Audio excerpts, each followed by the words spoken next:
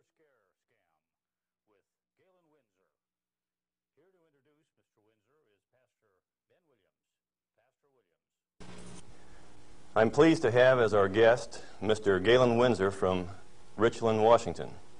I first heard of Galen from a tape that somebody gave to me some months ago, and I found his story to be absolutely fascinating. His story is unique, to say the least. Galen has been in 77 different cities in the last 2 years lecturing on the subject of nuclear energy. The majority of his life, the last 35 years, he spent processing plutonium from nuclear reactor sites. He has worked in the Manhattan Project facilities in Hanford, Washington, Oak Ridge National Laboratories and Nuclear Plant in Oak Ridge, Tennessee, General Electric's Midwest Fuel Recovery Plant in Morris, Illinois, General Electric's Fuel Fabrication Facility in San Jose, California, and Wilmington, North Carolina. And he's worked in every major reactor decommissioning project around this nation up to this present time. His major work in these projects has been the analytical process inventory control, which means that he was responsible for measuring and controlling the nuclear fuel inventory for these projects.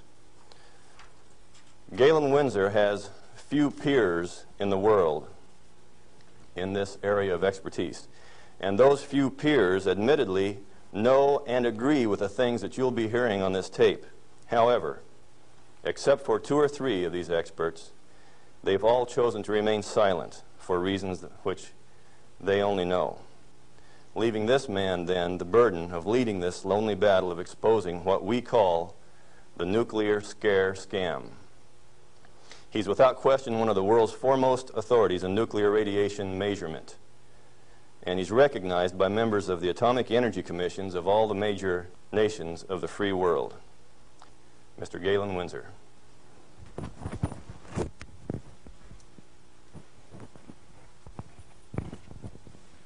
God bless you. Thank you, Ben.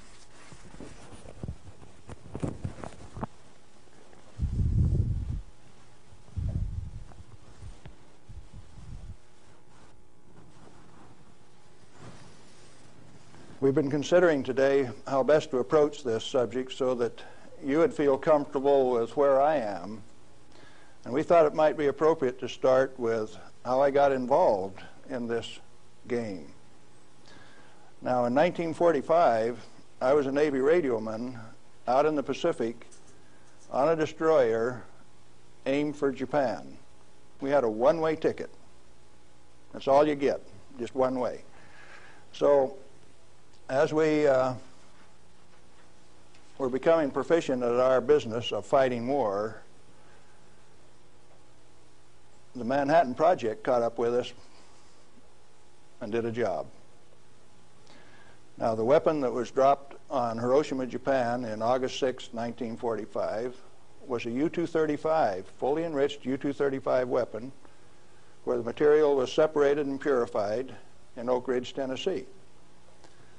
The one that was dropped August 9th on Nagasaki was a plutonium weapon made at Hanford. But to those of us out in the Pacific, it was quite interesting.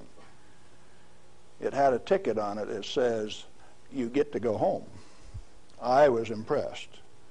Now, I was stuck out on Guam after the hostilities quit and was running a radio broadcast that communicated with 4,500 ships west of Pearl Harbor. Quite a few to listen to every dot and dash that I made. So I was used to having people listen to me. They couldn't see me, but they could sure hear me. I had all of the good messages that were to come to them. Fleet movements to Red Cross messages. They came along one day and says, "We'd like to have radiomen to go down to Eniwetok for the atomic bomb tests." Not me. No way. I want to go home. So they went through and they took every 3rd radioman to go to Eniwetok. I didn't go. They let me come home. But I wanted to go home. I had a driving need within me that says, hey, that big firecracker, I want to know how it works. I want to know everything about how it works. So, back to the ranch in Nevada where I grew up and stacked hay all summer, gained back the 40 pounds that I'd lost out there in the islands. Into Brigham Young University in the fall of '46 in chemistry classes. Dr. Joseph Nichols could make an old farm kid like me love chemistry. I hadn't had any chemistry in high school, but the way Joe Nichols taught it, I wanted to know. So chemistry it was. And some neat guys like Carl Eyring taught me physics. And along in '47, I ran across a cute blonde from Richland, Washington. Now, this girl had been telephone operator for General Leslie Groves and Dr. Enrico Fermi on the Manhattan Project. She got to put through the calls to Franklin Delano Roosevelt for these guys, so she talked personally to FDR.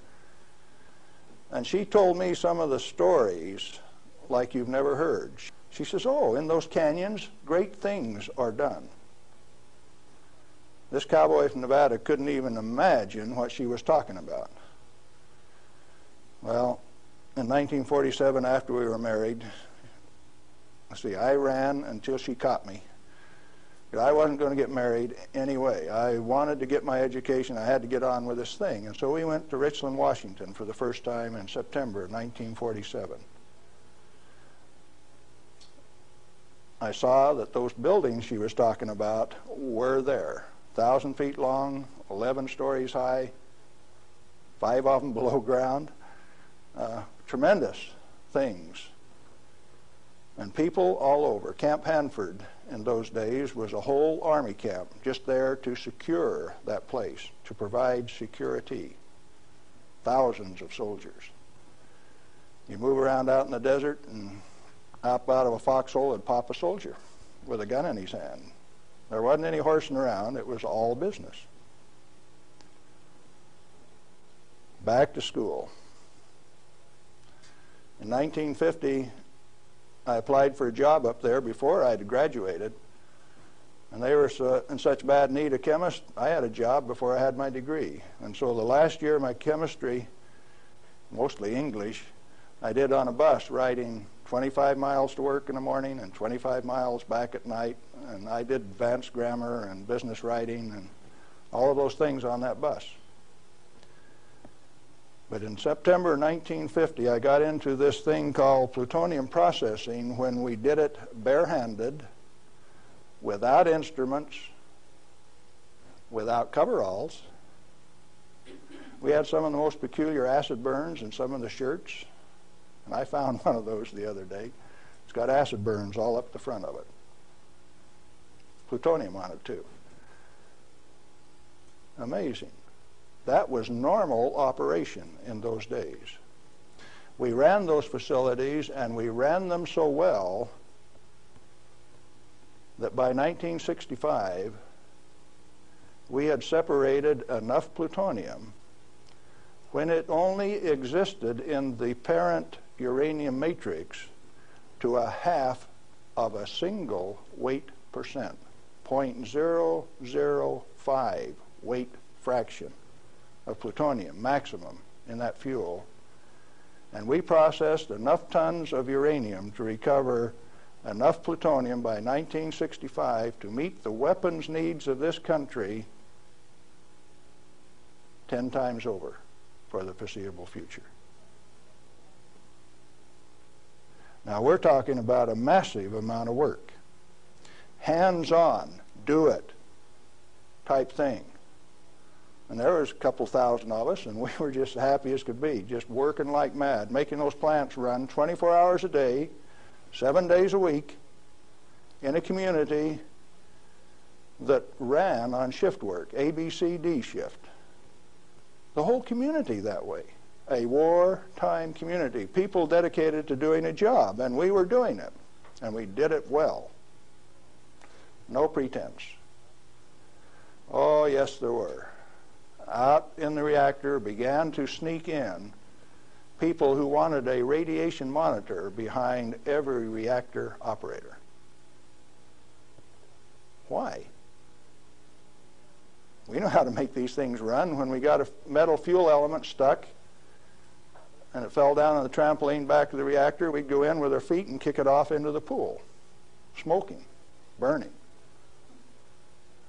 If you didn't have an instrument, you didn't know it was too hot, so you just went in and kicked it. Finally, along came a rule maker that says, thou shalt not do that. You'll get burned. Oh, I didn't get burned when I did it last week. But you exceeded the limit. Well, where did this limit come from? Turns out that in 1934, the International Commission on Radiation Protection fabricated a limit for X-rays. It was no longer permissible to be burned by them, erythema, reddening of the skin. You now had to keep a limit called 0.2 of an hour per day. How much is that? Well, you've got to have one of these Beckman instruments to read it, and you have to keep time of exposure. You know, there are 4 requirements on this thing: the size of the source, therefore the strength of the source, the distance from the source, the time of exposure, and the intervening shielding to keep from getting burned. Oh, fine. We've been doing this thing for years now, and we've never been burned. Why have we got these rules? And they says, yours is not to ask questions, yours is to do and die. Don't you ask questions. If you do, you might disappear. Those who broke the rules didn't appear the next day. Military rule? Oh, yes. Absolute. What was your appeal? And people you were working with one day, when they weren't there the next day, you didn't go inquire why. You were just grateful you still had your work to do, and you kept right on doing it. Now, this is in the United States of America. Well, in 1960, we found out that the materials that we were working with, the thing that we called high-level waste, that if you waited 3 years, these million-gallon tanks that high-level waste went into boiled off 15,000 gallons of water a day. Fairly hot? Oh, yes. This material, that if it ever broke a line, would seal itself off in the ground within a foot, make its own glass. It wasn't going to go anyplace. We did that a time or two, accidentally, of course. And so we started packaging this cesium-137 in casts and railroad cars like that and shipping it to Oak Ridge, Tennessee. And they'd take it out and make it into a barium titanate and press it into a pellet, and those things were so hot that they actually glowed in the dark from the infrared heat. Now, thermo-ionic conversions came along at this time. So you hooked these little heat sources up to thermionic converters, and you took electricity out this side. No moving parts. These things went into the SNAP program. And these early SNAP power generators are what powered the underwater transmitters for our nuclear navy. We've got a regular road map under the sea. All you got to do is have an instrument that knows how to find it, and then you've got eyes on a submarine. You didn't know that, did you? The power from it came from this material that they now call waste. We processed that stuff and packaged it outside at Hanford. Well, we had rules that said 3R per year is your allowable exposure, that amount of gamma energy that will expose a film pack. But that was for the people that didn't know. We weren't about to follow those rules. We just went ahead and did the job. They send around an investigation slip that says your dosimeter was overexposed 2 weeks ago. What did you do? And they had a cute little form on it that says accidentally exposed to light, and that was the one I always used to check. Because it's the same amount of light. You know, if you get gamma through the film pack, it's the same amount of light as you get when you click the lens on a camera. They wanted to limit us to that. And one day we looked up, and they had. They had limited us to that amount of exposure. Then the fun part of the game begins. You say, who limited us to that? Are they powerful? Yeah, they control the purse strings. They live by the golden rule. Them that's got the gold makes the rules. If you like your work, you keep the rules. If you don't keep the rules, you disappear. Sure enough, some of us disappeared. Some of my friends gone. Where'd they go? I don't know. Well, 2 years ago, I started traveling for American Opinion Speakers Bureau, and one of the documents that they had was Major Jordan's diary. A story of shipping the technology and the materiel that was developed at Hanford in 1944 directly to Russia on U.S. Air Force planes out through Great Falls, Montana, Fairbanks, Alaska, under the auspices of one Harry Hopkins, and with the at least tacit approval of Franklin Delano Roosevelt. Now what are you going to do? That thing that we had been doing and feeling so good about had been shared at no expense with Russia. You go back and you check the record and you find Russia did not develop their own nuclear atomic weapon until 1949, even when we supplied them the material and the knowledge. 4 years after we touched them off at Hiroshima and Nagasaki. We weren't happy with that. We were just happy doing our job.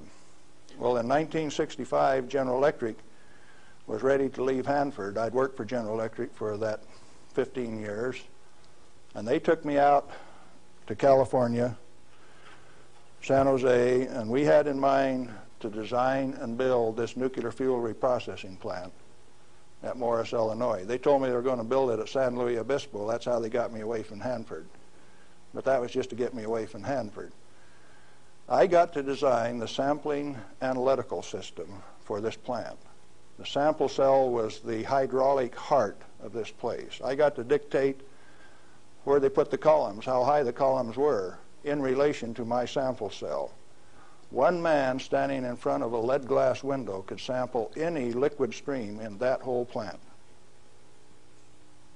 It took crews of men at Hanford to do the same thing.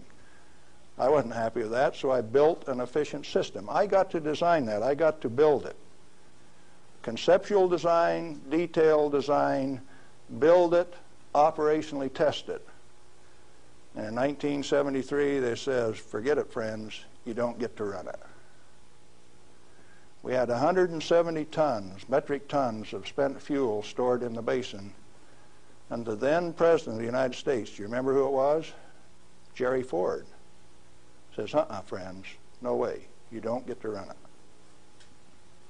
That's when I started to kick over the traces. Up to that point of time, I thoroughly enjoyed my work. I had no limitations, practical limitations. I had all the money to spend. I was in charge of the design effort. I built it the way that I wanted to because it was technically correct. All I had to do was check with engineers and make sure that it was right. And all of a sudden I was told, you must reduce your limits of exposure by a factor of 10. I says, I won't do it. First thing you know, you got the word that says, oh, yes, you will. I says, no way. Well, that's when the rebel, Galen Winsor, started to show up. And when I found out that by management conference I couldn't get to these guys, I figured out another way. Now, in this plant is a beautiful pool. It's got a place to store spent fuel bundles till it won't stop. 660,000 gallons of water, demineralized, just as clear and pretty as it can be. Heated to 100 degrees Fahrenheit when the outside temperatures are minus 20, wind chill factors down to a minus 60, and I found out that I could swim in that rascal. You turn off the lights at night and it had a light blue Cherenkov effect. And this kid from Nevada that never could pass up a warm swimming hole used to go swimming in that pool. There wasn't anybody that had the nerve to swim with me, but since I was manager of safety and analytical service of this plant, it was mine to use. Oh boy. I found out that I could do that. I showed some financial types one time that I could stir that pool with my bare hand and check out through the same radiation monitors they did without triggering it. GE didn't like it. I got a letter from them that says, "Thou shalt not tell financial types that you can swim in the pool, that you can stir it with your hand, because if they find that out, they will steal the inventory. They will know that the inventory can be stolen." Oh, is that a valuable inventory? The same material that's labeled high-level waste by our current government, our current Congress. Now, plutonium is an interesting chemical element. It is created in a nuclear reactor. The Manhattan Project built 8 of these reactors at Hanford.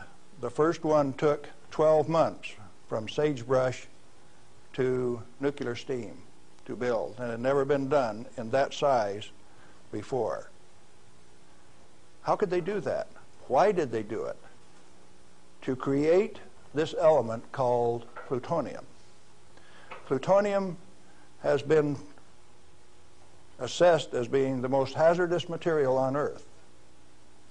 Now, from the standpoint that you can make an atomic weapon out of it, yes, it is quite hazardous, because a piece of it that big, 2.5 kilograms, that's only 5 pounds, is the force that delivered 20,000 tons of TNT equivalent over Nagasaki. Indeed, it is hazardous. The one over Hiroshima that had fully enriched U-235 in it was 5 times as big. So plutonium is more dangerous than U-235, is it not? By a factor of 5. It takes 5 times as much U-235 as it does plutonium. Therefore, it is the most hazardous thing. Enter the great pretenders. They said that 5 grams of plutonium, properly distributed over the face of the Earth, would kill everybody on Earth. Now, if you can only get one 20-kiloton weapon to go on 2,500 grams, how's 5 grams going to kill everybody on Earth? Early on, I had a fear that said, if there is this much fissile material, that can undergo a chain reaction, we called it in the beginning, then if you set a match to it, all the fissile material in the world is just going to keep right on going. Totally unfounded fear. It turns out that when you're in this business of recovering plutonium, like we recovered so much of it at Hanford, we found out that if you have it in a solution where it's less than 5% plutonium, it won't go critical any way that you kick it. And when you get it to 100% plutonium, you better be careful. Because if you put it in more than a 5-inch diameter cylinder, you're playing with fire. You can undergo what is known as an uncontrolled criticality, accidental criticality. The air turns blue. If the cylinder is sealed, it will explode from steam pressure. And that steam pressure builds up in a millisecond, which is about that long. No, you don't horse with it. And then you find out that those 8-foot thick shielding walls on those canyons were put there because they didn't know how much was a critical mass. They says, if we make a mistake, we don't want to die, so we will provide the shielding. And so this shielding thing started for no other reason than they didn't know what was a critical mass. Well, through the years, we got pretty good at telling what a critical mass was. And I have worked in a plant where I had half a critical mass in this hand, barehanded, dressed in street clothes, half in this hand, wearing a lab coat, and I'd put this half in a pocket on this side and this half in a pocket on this side and walk down the hall. If those two ever got together, there would be a blue flash. They never got together because I was in between them. And we do that every day.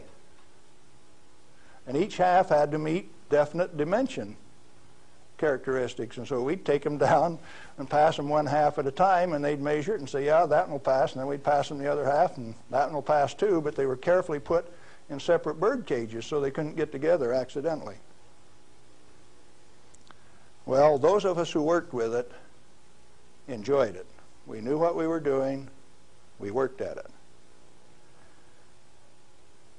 When the President of the United States decided not to operate that fuel reprocessing plant, I started scrambling to find out what was going on.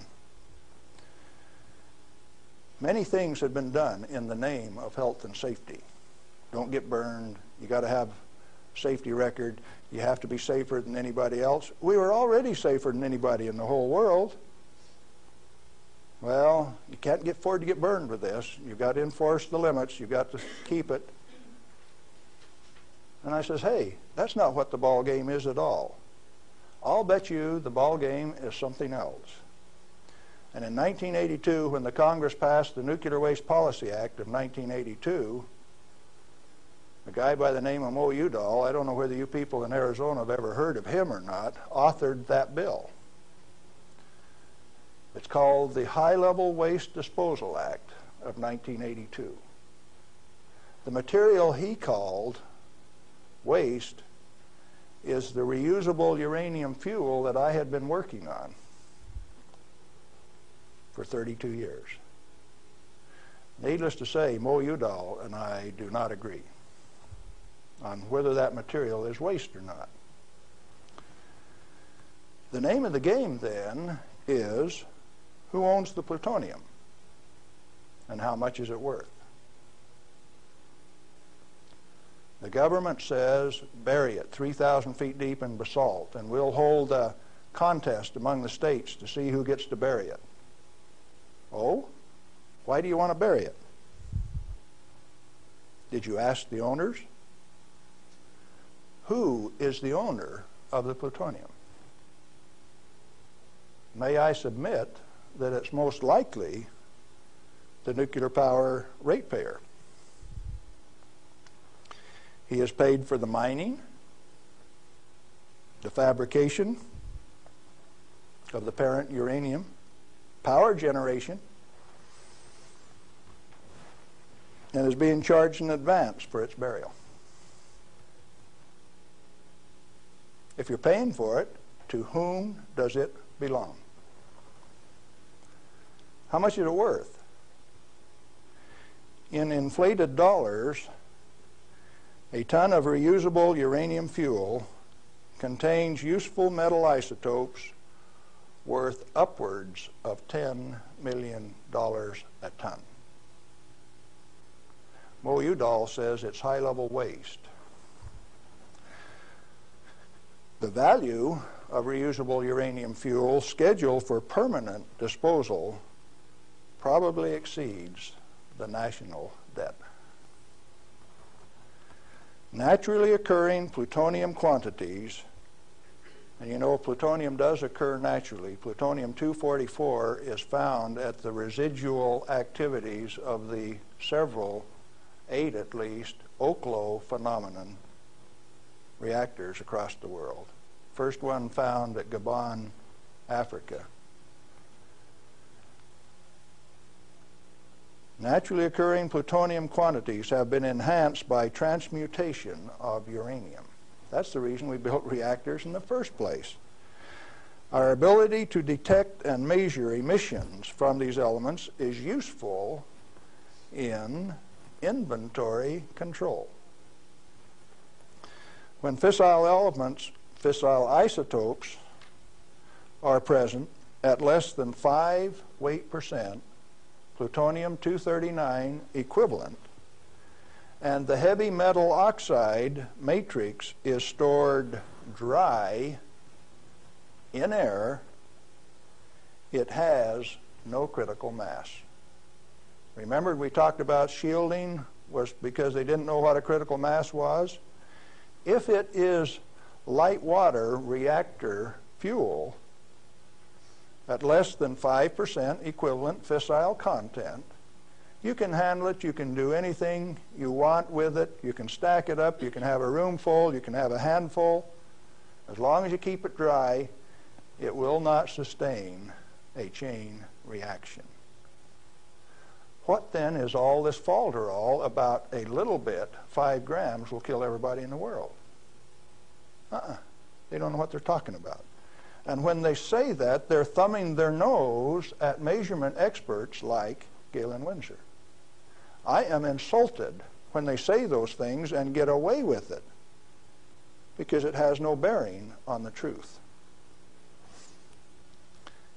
It cannot be mishandled. It will not expose any person to an unshielded nuclear reaction. In other words, no controls are necessary except to prevent the pilferage of the inventory. Have you got that one? Let it register. Do you need governmental rules and regulations and instructions? No way. Then why do we have all of those rules? Inventory control practices capitalized on the fear of undereducated masses who work in the industry. I didn't say anything about ordinary people now. I'm talking about the people who have worked in the industry and those who cast stones from without. The Ralph Naders, the Jane Fondas.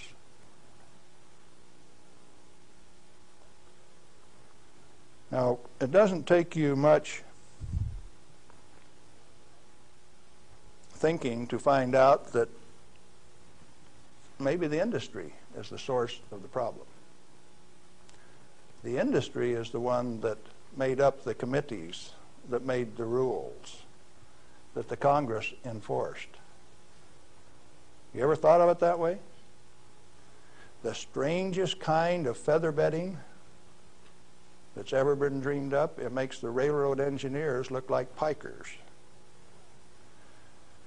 The only amounts of fissile process materials that are of health concern to the handlers are those that can accidentally cause an unshielded nuclear chain reaction, or that will cause erythema from the shortest wavelength, highest frequency, and therefore the most easily shielded ultraviolet light emissions of the electromagnetic spectrum.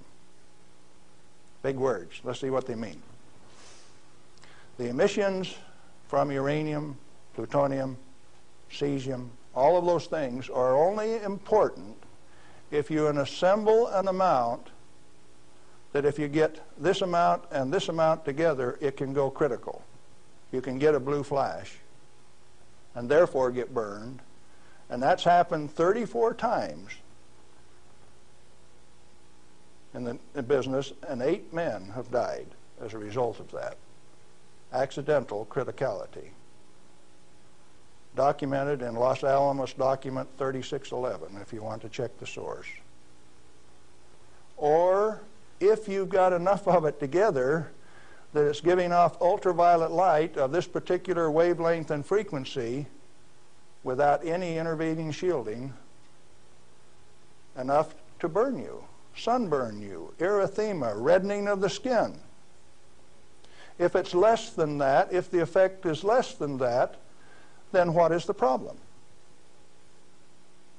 excessive government regulation. That's what's the problem. Tritium. Heavy water. Deuterium is hydrogen 2. Tritium is hydrogen 3. If you let an inventory get away from you, what's going to happen to it out in the biosphere? Nothing other than it will become diluted and join the naturally occurring inventory of tritium, because tritium is created in the upper atmosphere by sunlight. We have a natural inventory of tritium. Then the only thing that happens when you release tritium, which is the trigger mechanism for bombs, it's the source of the push that makes it go, is that you lost a valuable inventory. Then what of these people that are pretending that a little bit of tritium is going to do you in? It is not so. What are those 2 points? Only if it is an economically recoverable concentration, or if it has a natural reconcentration mechanism. You know, there isn't any one of the radioisotopes out there that has a meaningful level of reconcentration in any of the species, not even the oysters in the bays in Maryland below Calvert Cliffs. Why then are we still playing this game that any amount of this material is of hazard? Reusable uranium fuel, which has been isotopically enhanced in power-producing reactors, is a valuable national resource, not a high-level waste. The utility operators recognize the future worth of this commodity. Mo Udall, in that Nuclear Waste Policy Act of 1982, imposed a tribute of $1 per kilowatt hour, $1 per megawatt hour on all electricity produced in a nuclear plant, so that they can research and develop methods to throw it away.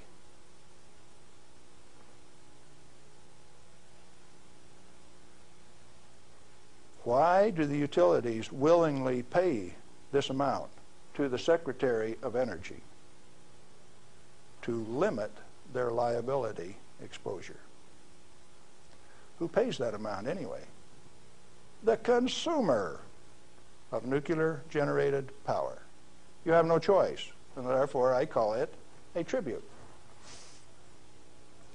At the same time, they have provided their own storage basins at these reactors at ratepayers' expense to retain ownership control of the plutonium resource.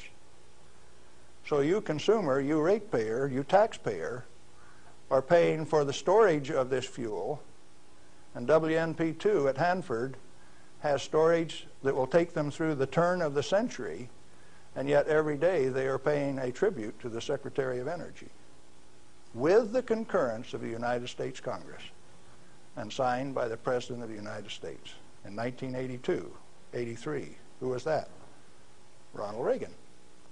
They have provided those storage basins at ratepayer expense to retain ownership control of the plutonium resource. I started playing a game one day, 7 years ago.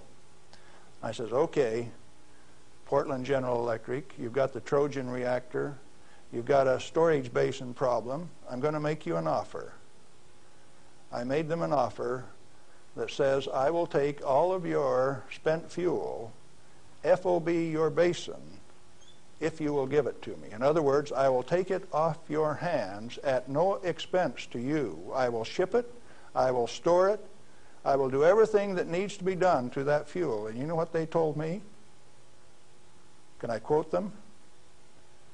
Go to hell, Galen Windsor. We value it more valuable than platinum or gold. We're going to play the plutonium futures ourselves. Now, where did I learn that the name of the game is who owns the plutonium and how much is it worth? The first plutonium I saw was in a glass tube on the newsreel when I got back from the Pacific in 1946. And that they had in a glass test tube, they said was worth $500,000. Certainly they had less than 5 grams of plutonium in that tube. That's pretty expensive stuff. And so for the show, they put a pot underneath it in case they dropped it. They said, we don't want to have to pick it up out of the rug.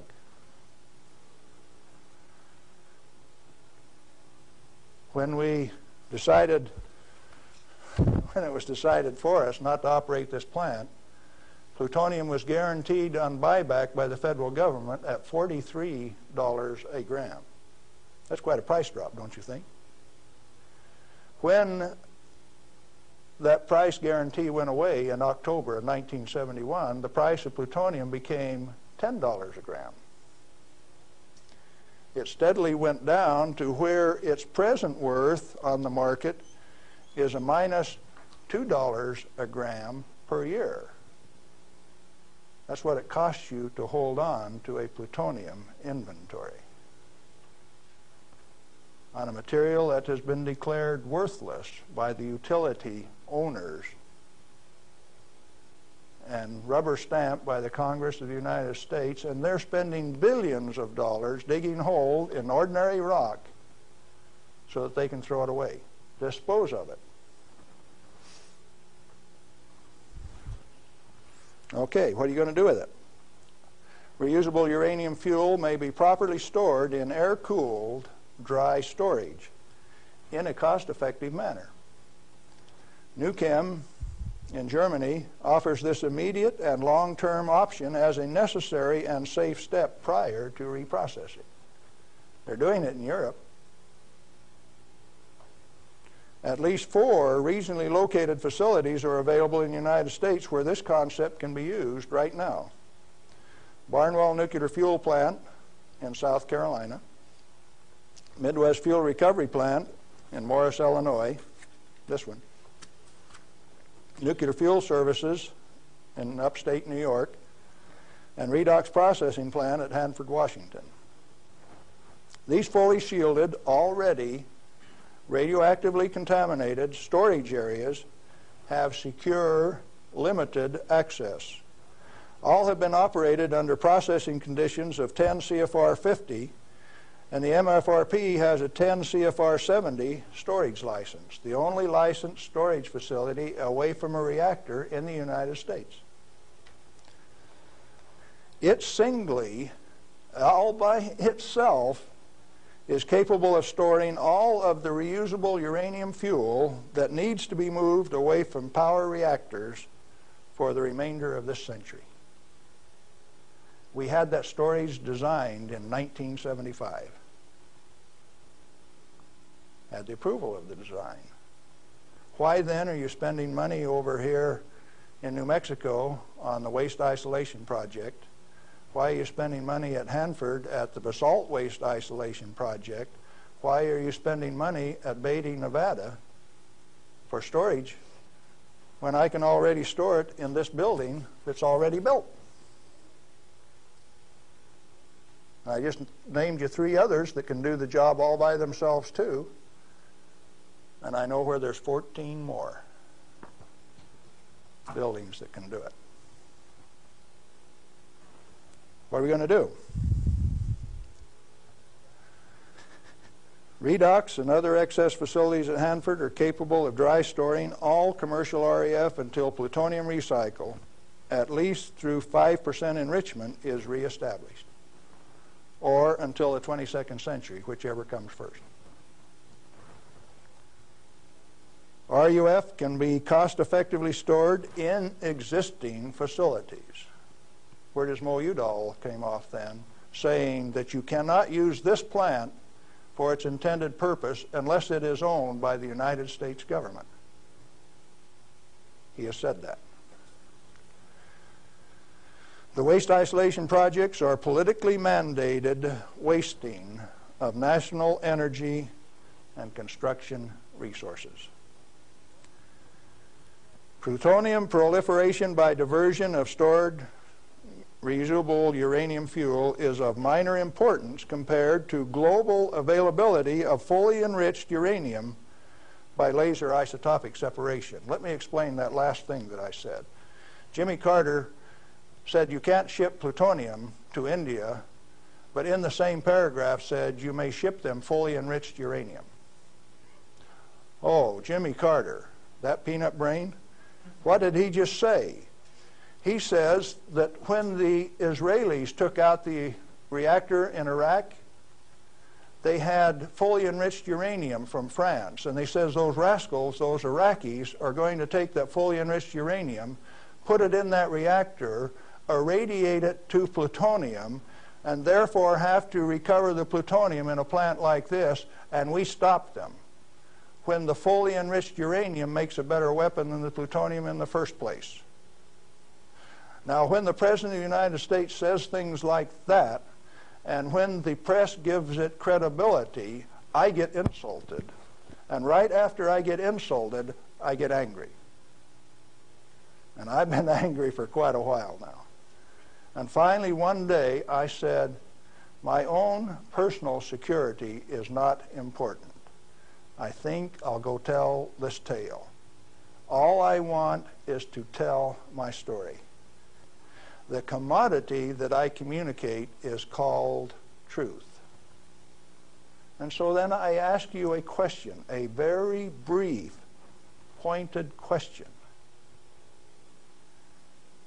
Who owns the plutonium, and how much is it worth? And then I'm going to attach on to that a question I want you to think about till we talk again. If you haven't been burned by this particular source of radiation, what is your problem? You obviously have one. Otherwise, you would join with me in telling the truth about this particular commodity. And so, yes, I'm recruiting helpers. What happened to the guys who taught me the business? Thousands of them. The hands-on business. Where are they? They're still there. Why don't they talk? Who are the they that say this is the way the business is going to be run, whether it makes sense or not? Brings you the nuclear scare scam with Galen Windsor. We're back with Galen Windsor, and we're talking about the nuclear scare scam. Galen, it seems to me that from what I've heard you say that the scaring of the people is better than a lock and key to keep this stuff out of the hands of those who might be interested in investigating and keeping this valuable material hidden for just an elite few. This is probably the way that it works best. And so then the secret was to keep from letting other people know that it could be handled, because first of all, we weren't accepted by the community, and the materials that we were working with, they feared, but there were certain few people that realized its real worth, its potential to be used in ways other than to support our national defense. Let me ask you a question, Galen. Are you worried about do you have reason to be worried about your personal safety? Because the kind of people that you're describing here are powerful people. I wonder if you're still around. I wonder how much longer we can expect you to be in this game. Well, on the 13th of December last year, the NRC, Nuclear Regulatory Commission, Region 5, turned out a federal SWAT team to get me on a federal warrant issued by Bob Thomas out of Walnut Creek, California. It was kind of funny in a way. They turned out this federal SWAT team at Hanford, and they had my picture, and alongside it says, "This is an irrational individual. He poses a threat to our security. Take him at any cost." Now, the reason that I'm still here only has one logical conclusion. I have lots of help. Well, you've told us about how that you and others of your friends and colleagues have handled many times this so-called deadly nuclear energy material that the whole world is so scared of. Why weren't you afraid of it? Because we did silly things like recover some of the undissolved fuel elements out of the redox dissolver that burned a hole in it. And we went in and sampled these things by remote process. We got it out into our hands and found out that we could walk around the lab with them barehanded and they wouldn't hurt us. And we were standing there in the lab tossing them back and forth. Uranium metal that wouldn't dissolve in the boiling nitric acid. Well, if you find out that you can play with it, and it was only 90 days since that thing came out of the reactor and it doesn't burn you, why should you be afraid of it? So in other words, you're telling me that you learned to not be afraid of it because of practical use and application and hands-on experience. Hands-on. We might even been playing games. Okay, you say that you swam in this water that was straight from spent fuel used to cool that fuel, and Yes. you swam in it. Yep. You told me earlier that you went a little bit beyond that. Would you share a little bit of that story? Well, swimming in it didn't have the desired effect. So I decided I had to be more direct with these people that were giving me trouble. They were kind of hard to teach, so I went to drinking a glass of it a day. I had the bottle of it. Last time I went swimming, why I filled this 2-liter bottle with water and washed it off on the outside in the shower when I washed me off on the outside so that we didn't tattletale. You know, radioactive material is just a trace or a tattletale. So you got to get it off so they won't know that you've been swimming in the pool and drinking the water. So I took this bottle in and set it on my desk. And who would suspect that the manager of safety and analytical service had a bottle of spent fuel pool water sitting on his desk, and he drank a glass of it every day. This was unheard of. Nobody ever did that crazy stunt before. How has that affected you, Galen? Well, as near as I can tell, it made me about 6'4" in my cowboy boots, 210 pounds, and really quite a nice fellow. All right. What then happened as a result of your doing this strange experiment on your desk with this water? What was the result? Can corporations have a heart attack? I think General Electric had one, because after they ran me through a whole body gamma scan in December of 1974, by the time I got out, because I had a plutonium lung burden and it took 45 minutes to an hour to count that, everybody on site knew that the manager of safety had been swimming and drinking in the swimming pool, the spent fuel storage pool. Had cesium-137 at a ferociously high level. It even exceeded the NRC's limit. And I'd been drinking it. They knew the fat was in the fire. Now, where do we go from here? Well, first of all, I got a poison pen letter from the people in San Jose. They says, "Thou shalt not do those things. They'll find out that the inventory can be stolen." Well, that didn't sit very well with this cowboy, because nobody tells me what to do, particularly when what I do is right and hasn't harmed me. Who are they to tell me what I want to do? It just didn't sit very well. I was going to do something about that. What was your motive in this? Correct information. As an expert in the measuring system, why, it was very obvious that I knew the parameters of inventory control, the disintegration rate of each of these isotopes, how to measure them. That's how we regulated our inventory.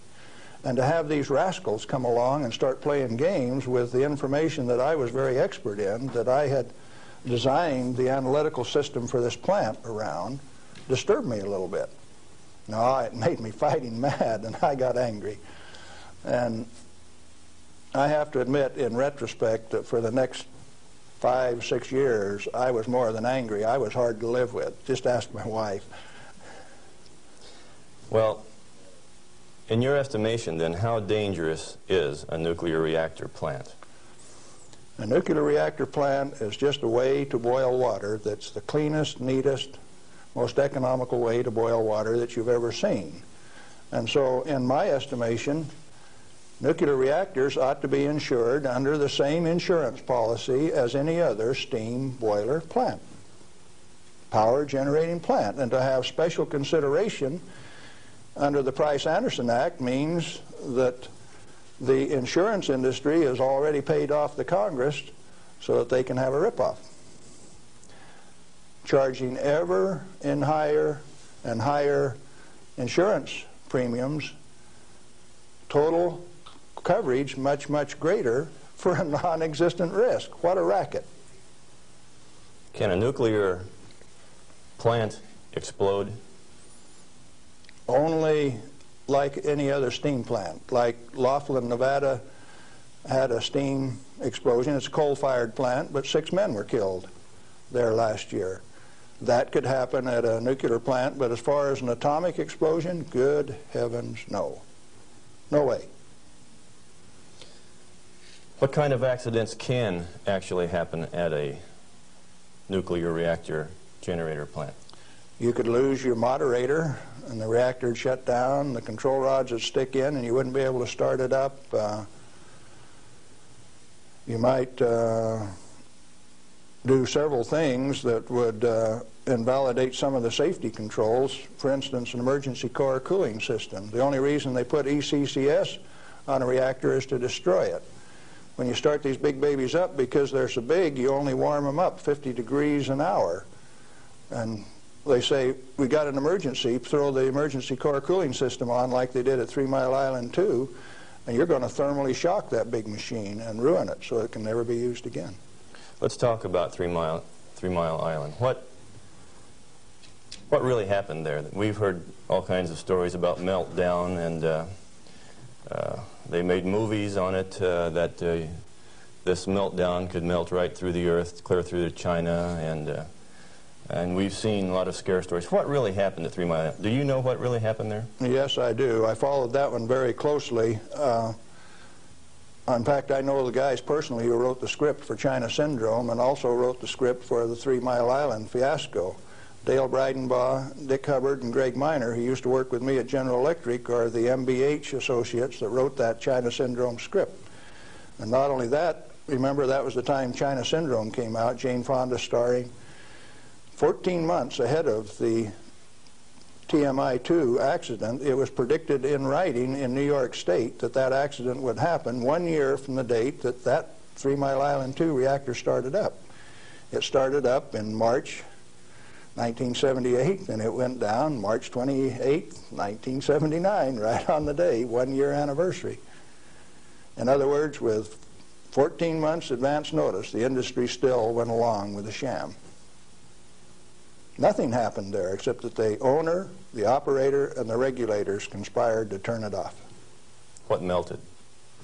The top of the fuel rods, the third time that the core got uncovered, due to internal pressure, blew the top off some of those rods. They've got Inconel springs in them to keep the pellets, fuel pellets, from vibrating when it's running. Those things are under compression, and when they reduced the outside pressure and the fuel rods were still hot, it blew the top off some of those fuel rods. The fuel rods in TMI-2 are internally pressurized to about 1200 psi with helium gas so that they don't reverse dent when they're hot and running for 5 years. And when they drop the outside pressure, why, that internal pressure with those hot rods blew the side out of some of those rods at the top. But melting, the fuel is already an oxide ceramic. It is a pellet. It's been pressed into a ceramic. When you pick it up and feel it, it feels like metal. It's pressed so very, very tight, hard. And so, no, the fuel didn't melt. The China Syndrome is a scriptwriter's fantasy. Right here, I ought to tell a story, I guess. See, I spent 3 weeks on the island in March of 1981, the 2-year anniversary of this particular, quote, accident. And Tom Hall, who stood alongside Enrico Fermi when they pulled the control rods on 100B in October 1944 at Hanford, and I were delegated to go to the island and find out what happened, and so we did. We went over all of the records and everything else, and there as we could tell from performance records, 51 thermocouples, for instance, only one of which went over 1,000 degrees Fahrenheit. The center line temperature of those rods when they're running is 4,032 degrees Fahrenheit. And so They say things like over 50% of the core was greater than 4,000 degrees. Yes, it was. If it wasn't running at 100% power. So they take that kind of information and bugger it all up so that you don't understand what's going on. They give you a little bit of it. Well, the worst joke that people could dream up, and they says, do you know what the NRC's worst nightmare is? No, I don't know what that is. Galen Winsor and Tom Hall in the TMI-2 control room for an hour by themselves. You know why people that know laugh? These crazy guys from Hanford would have started that baby up and showed that it would run. We'd have started it up, and they were afraid of us. So there was no accident at 3 Mile Island? No, they did it on purpose. Shut it down. Very interesting. Can nuclear radiation cause mutation in people and animals? If a cell gets too much radiation, it dies. And so if it is a sperm or an ovocyte, why, they die. They don't reproduce, and there are no mutations. I think the good Lord built that safety factor in. So you're saying that mutation in future generations is an unfounded fear? Yes, and the studies of the people at Hiroshima and Nagasaki have borne that out. Those people do not have that. Now, they showed the immediate effects of too much radiation. The women who were pregnant showed, the embryo showed the effects of very similar to rubella, measles. Some deformity, certainly, from that radiation insult. But that's not the kind of mutation that's going to go on to the next generation. Galen, what and where are these burial sites, and what's in them for this so-called nuclear waste?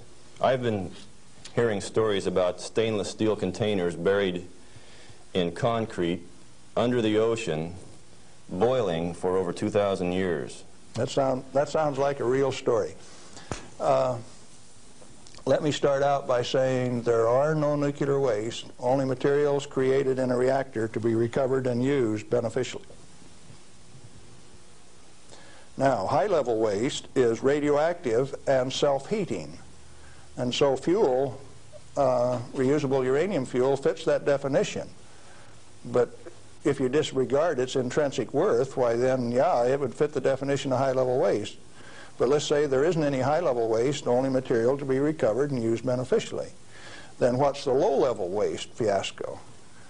That's an excuse for a federally mandated, non-inspectable disposal system so that organized crime can get rid of any evidence that they want, and it can never be dug up again. They're afraid to look in there. Not afraid. They don't want you to. They've got rules on the transport so that if you have an accident with a low-level radioactive waste shipment, why, you call out all of the state police and you make sure that nobody looks at it, that nobody gets exposed, that there's no spreading of the contaminated material. And it's also that you don't find out whose body's in that drum. The situation got so bad that the smell of human flesh was so great that they made it so that you could ship animal biological waste in refrigerated vans so that it wouldn't stink up before you got it buried. What is then in these low-level or high-level or whatever containers under the ocean? Nothing. But if you see, they were one time dropping barrels of radioactive waste off barges in the ocean. Do you know what was in them? Not high-level self-heating radioactive waste. Probably had a few bodies and a few guns and a few knives and a few evidences in them too. If you drop them in the ocean, they are truly disposed of. So you know there's an international trade in that right now? You can't do it in the United States, so they transship it across the ocean to South Africa, and they can bury it offshore. So what is in those drums? Well, that's what you're telling me then, that I needn't worry about boiling drums under the ocean for 2,000 years. No, no way. Thank you. I'm glad to know that.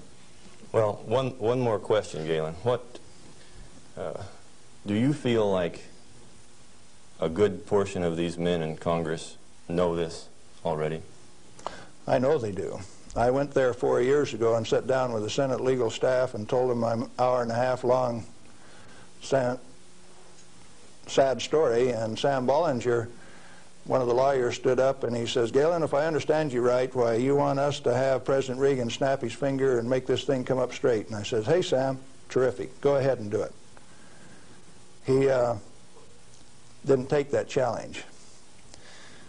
He says, "No, I'll tell you what, Galen, industry likes it the way that it is." I said, "Sam, you really know how to hurt a guy." And he says, "Well, if we change it, what are we going to do for an encore?" Yeah, they're fully aware that this thing goes on as far up as the President of the United States. It's the way that industry wants it. The industry is its own problem then. So the question is then, what is the industry? What is the real story here? Is this an industry of nuclear energy? The industry has been ripping it off for years and years. In 1975, we knew that large nuclear reactors were dead, that large is not the way to go. The way to go is small, mass-produced nuclear reactors sitting right in the middle of town, one every 10 blocks, producing power. We haven't built a reactor right yet. It's time that we do it. Why haven't we? Because of a federal energy cartel. These guys control the amount of electricity, the availability, and the price. And they say, you do not have a choice. I have a choice. I'm going to take one of those decommissioned nuclear subs up in Puget Sound, refuel it, and generate my own electricity. Save the government $5 million because that's what they want to throw them away. I will use it for my own power plant. Quinn Millian up in Omak, Washington, and I are moving on that, and if one of these days I hook one of them up to Pier 91 in Seattle, don't be surprised. Well, good luck.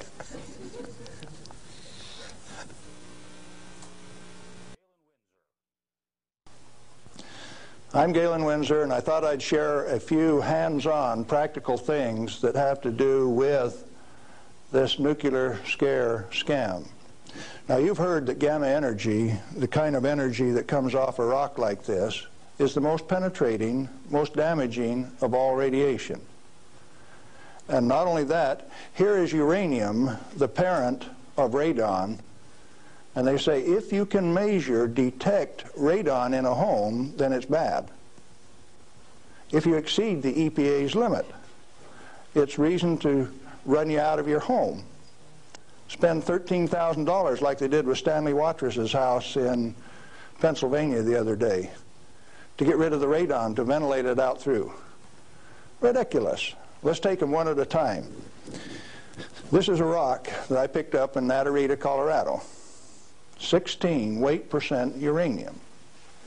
High-grade uranium. Hot. I read a thing the other day that says they had high-grade uranium, and lo and behold, it's too hot to transport, so they had to bury it on site. Oh, wonderful. Let's talk a little bit about radiation. If we can, yeah, are we picking up? If you put the probe right there, the meter goes off scale, and you can hear it, all right? Hot. Radiation, gamma radiation, is the most penetrating of all radiation. Oh, is it? All it's got between the rock and the probe is my hand. Doesn't count so pretty much, does it? What if I put the rock behind me?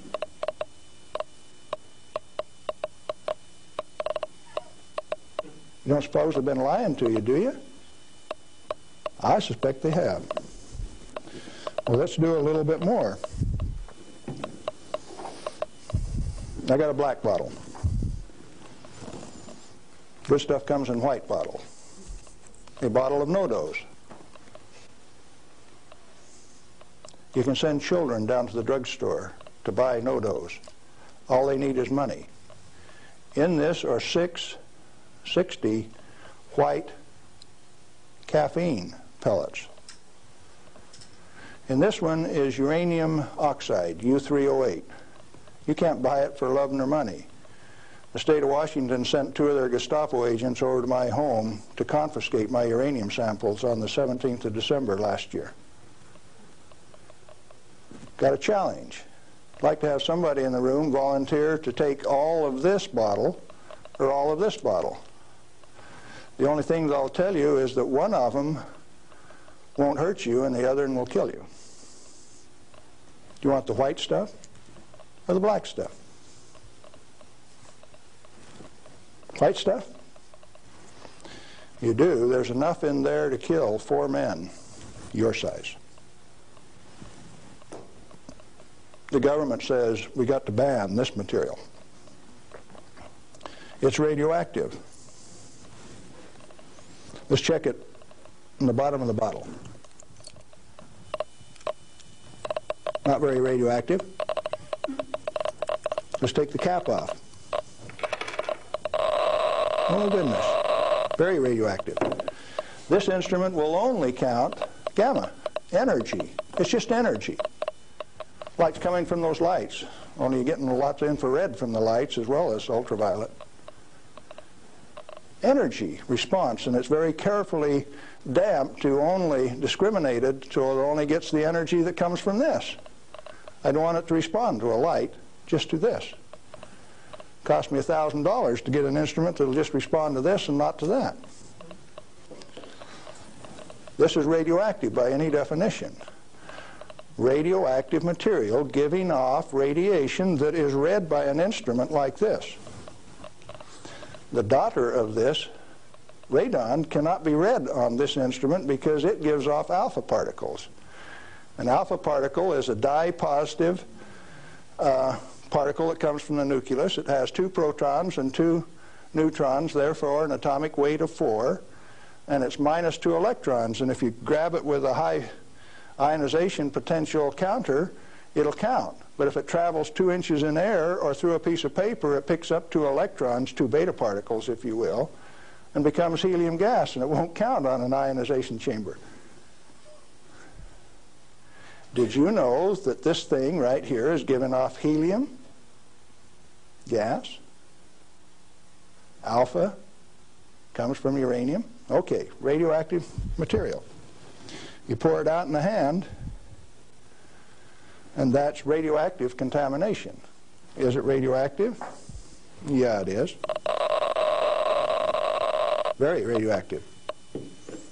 Now, decontamination is nothing but scooping it back up and putting it into the bottle.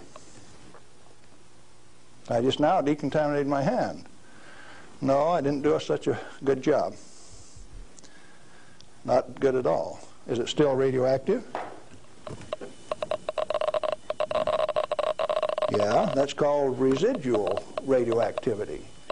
Now, under the decontamination rules of the government, when you decontaminate somebody like this that's that contaminated, and this is certainly a reportable incident under current DOE regulations, when you decontaminate him, it has to go down a controlled drain so that you don't disperse radioactivity. Do I qualify as a controlled drain?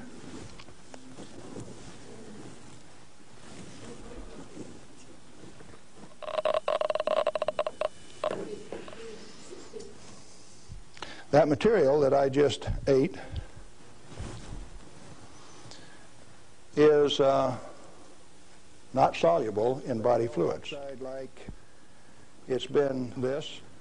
It was fired originally at 940 degrees C, where it becomes U3O8. Known in the industry as HCl insoluble. In other words, it will not dissolve in concentrated hydrochloric acid, hot. Your stomach has 10th normal hydrochloric acid in it, so it won't even dissolve. The stuff is so fine that it has no texture to it. Doesn't even feel rough. So it's tasteless, odorless, has no texture. How's it supposed to hurt me?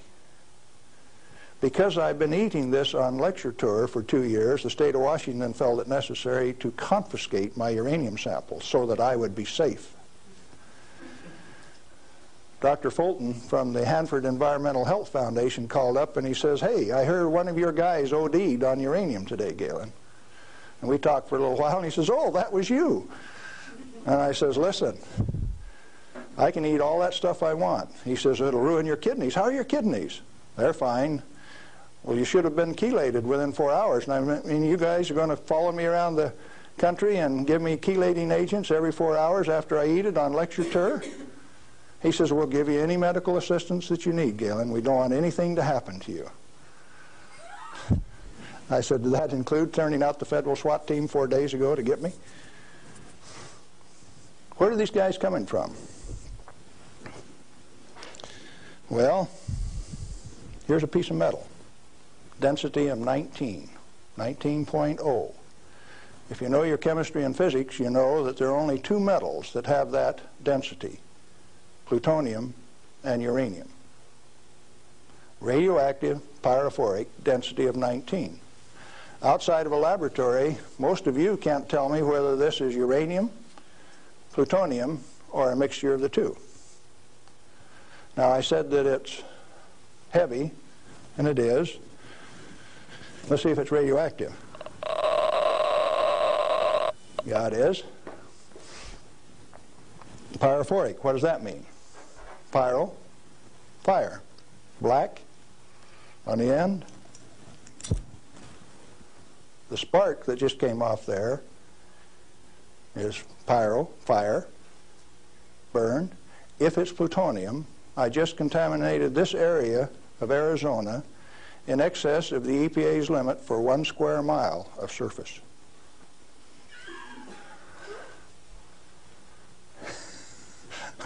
Somebody laughed. It's serious. The end of progress altogether says that I just contaminated you in excess of the limit for 1 square mile. It's now silver on the end. Tomorrow it'll be black because it self-oxidizes, this black color like this, all by itself. Plutonium does that and uranium does that. Is it hazardous? Yeah, it is, because they take depleted uranium metal and make it into 50 caliber bullets, fire them from shoulder-held weapons. In 1976, they obsoleted tank warfare with these things because it only takes one dog face with one weapon to knock out a 65-ton tank. It'll go through 3 inches of armor plate, and when it comes out the other side, it's that white hot spark that we just made. And the 5 men in that tank are dead, because it'll burn all of the oxygen out of the air and burn their flesh. 1976, they obsoleted tank warfare, and you never even knew that. They make 10,000 of those bullets every day in the United States. We got enough in arsenal to sink all of Russia's tanks, and our boys in the Defense Department don't even talk about it. Yeah, it's hazardous to your health. Reminds me, lead is hazardous to your health too, isn't it? Particularly if it's in a 45 slug like this and it hits you right here going about 2,600 feet per second. It's not the material, it's the impact from the velocity. Let's be very specific in the words that we use. This particular chunk of lead came out of a human body. My son, who's a deputy sheriff, thought maybe I could use it on tour. That's called dying of lead poisoning. Anything less is a figment of the imagination because it's not soluble in body fluid either.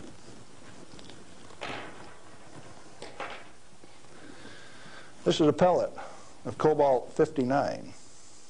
If you put it in a reactor into a neutron field, you can convert cobalt-59 to cobalt-60, which gives off a gamma. It becomes the source that doctors use to irradiate patients to 7,000 Roentgen for one patient.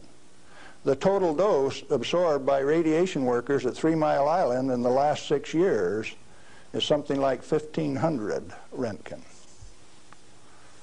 5 times more given to a single individual in a doctor's facility. Now, do you know why I say that the federal regulations are absurd? And if you live by those federal regulations, maybe you're being absurd too? Now, a pellet of cobalt-60 this size got shipped by mistake to Mexico, got diluted into 5,000 tons of iron. Some of the reinforcing rod came up to Los Alamos, New Mexico, and they says, hey, that stuff's radioactive. Understand that this single pellet diluted roughly a factor of 1 billion was what they were reading on a detector like this at Los Alamos. And so they pulled back table legs that were in Spokane, Washington, made out of the same batch, because it was hot and radioactive and it would burn you. When the pellet itself could be held in your hand like that for a few minutes without it burning you. Now, Christ walked the earth 1 billion minutes ago. If I could stretch this pellet out into a wire and it went clear around the earth and right back here to Phoenix, 1 billionth of this amount is 1.7 inches of that wire so stretched out. Stagger your mind? It ought to. Now, let's try a little game. The EPA says that 5 picocuries per liter of air is the limit for 222 radon.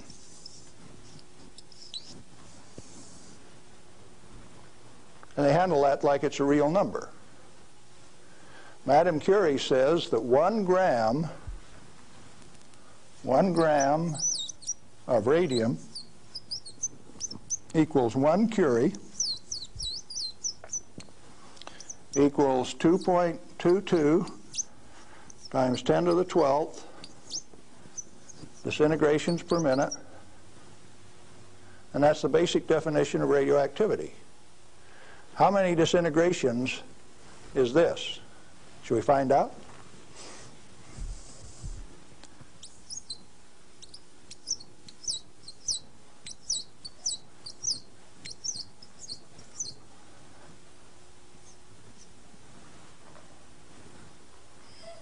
And the EPA, in its wisdom, says that 11 disintegrations per minute from 1 liter of air, you have exceeded the limit.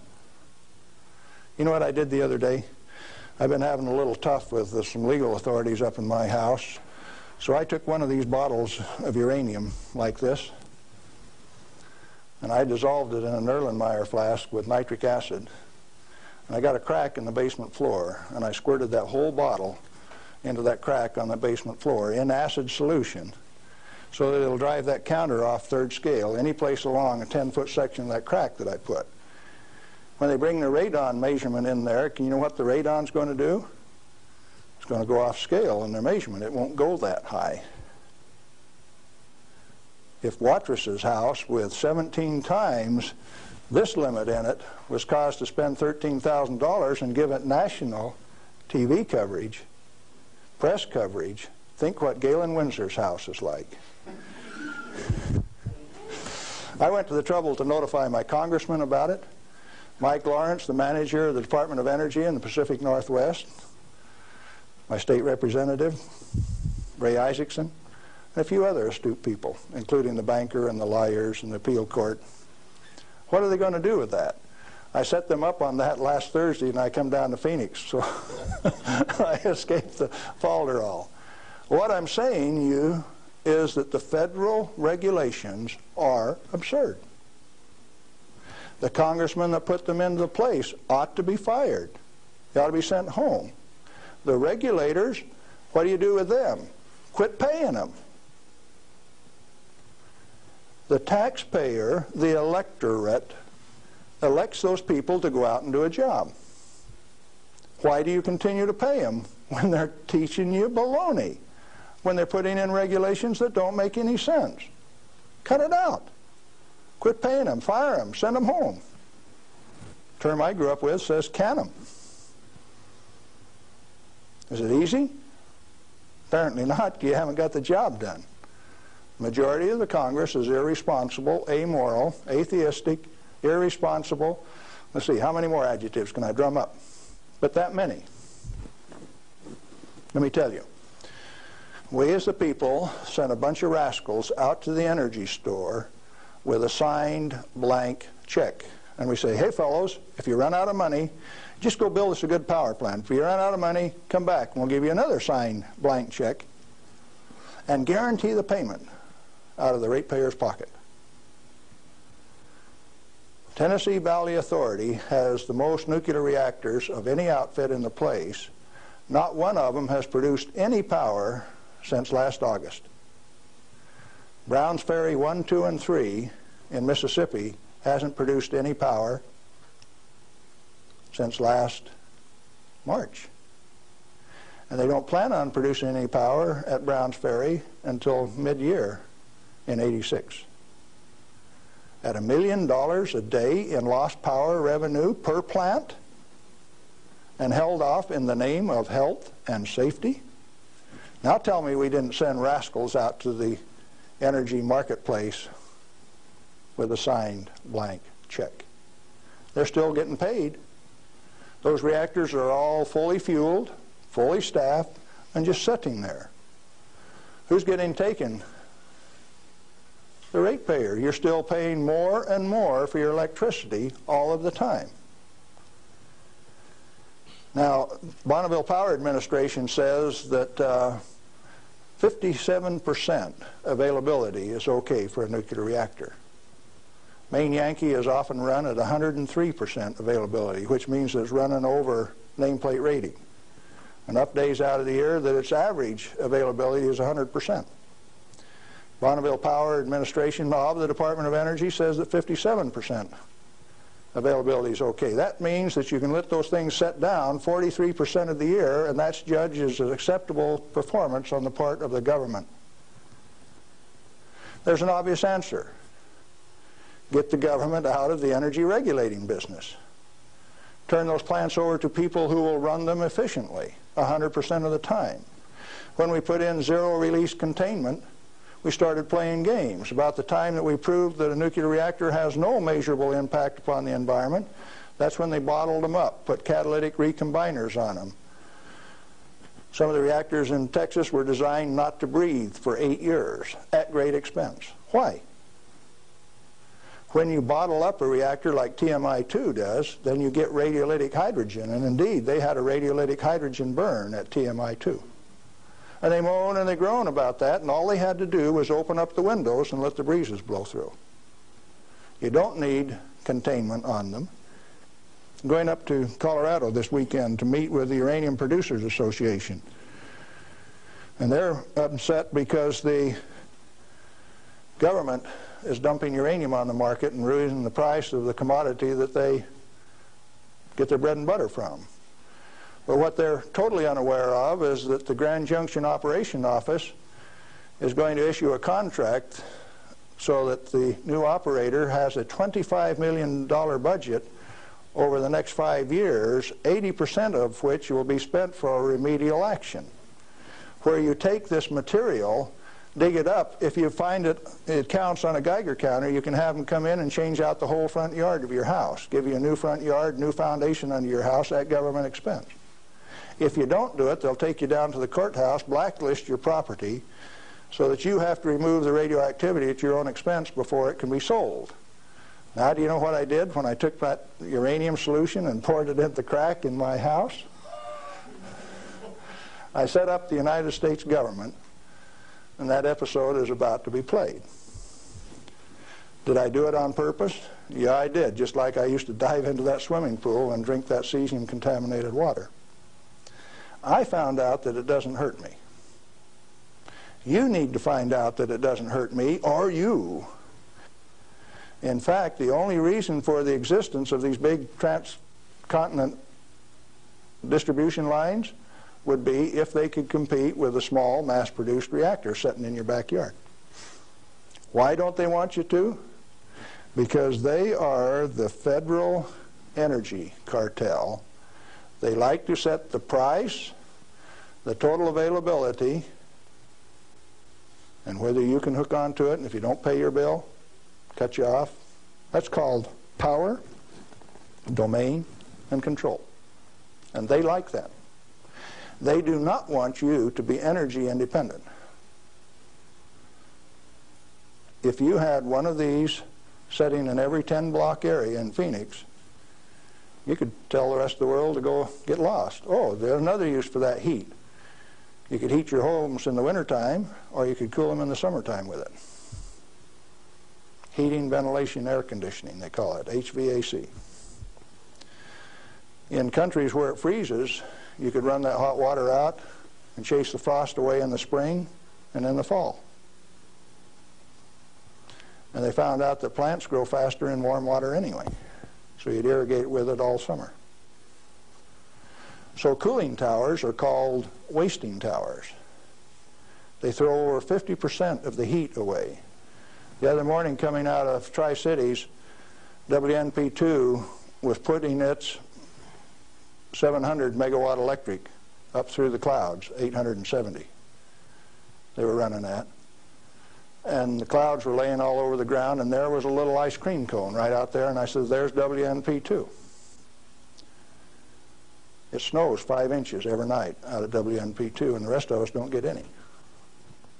Where'd the water come from? That's cooling the heat from the condenser cooler.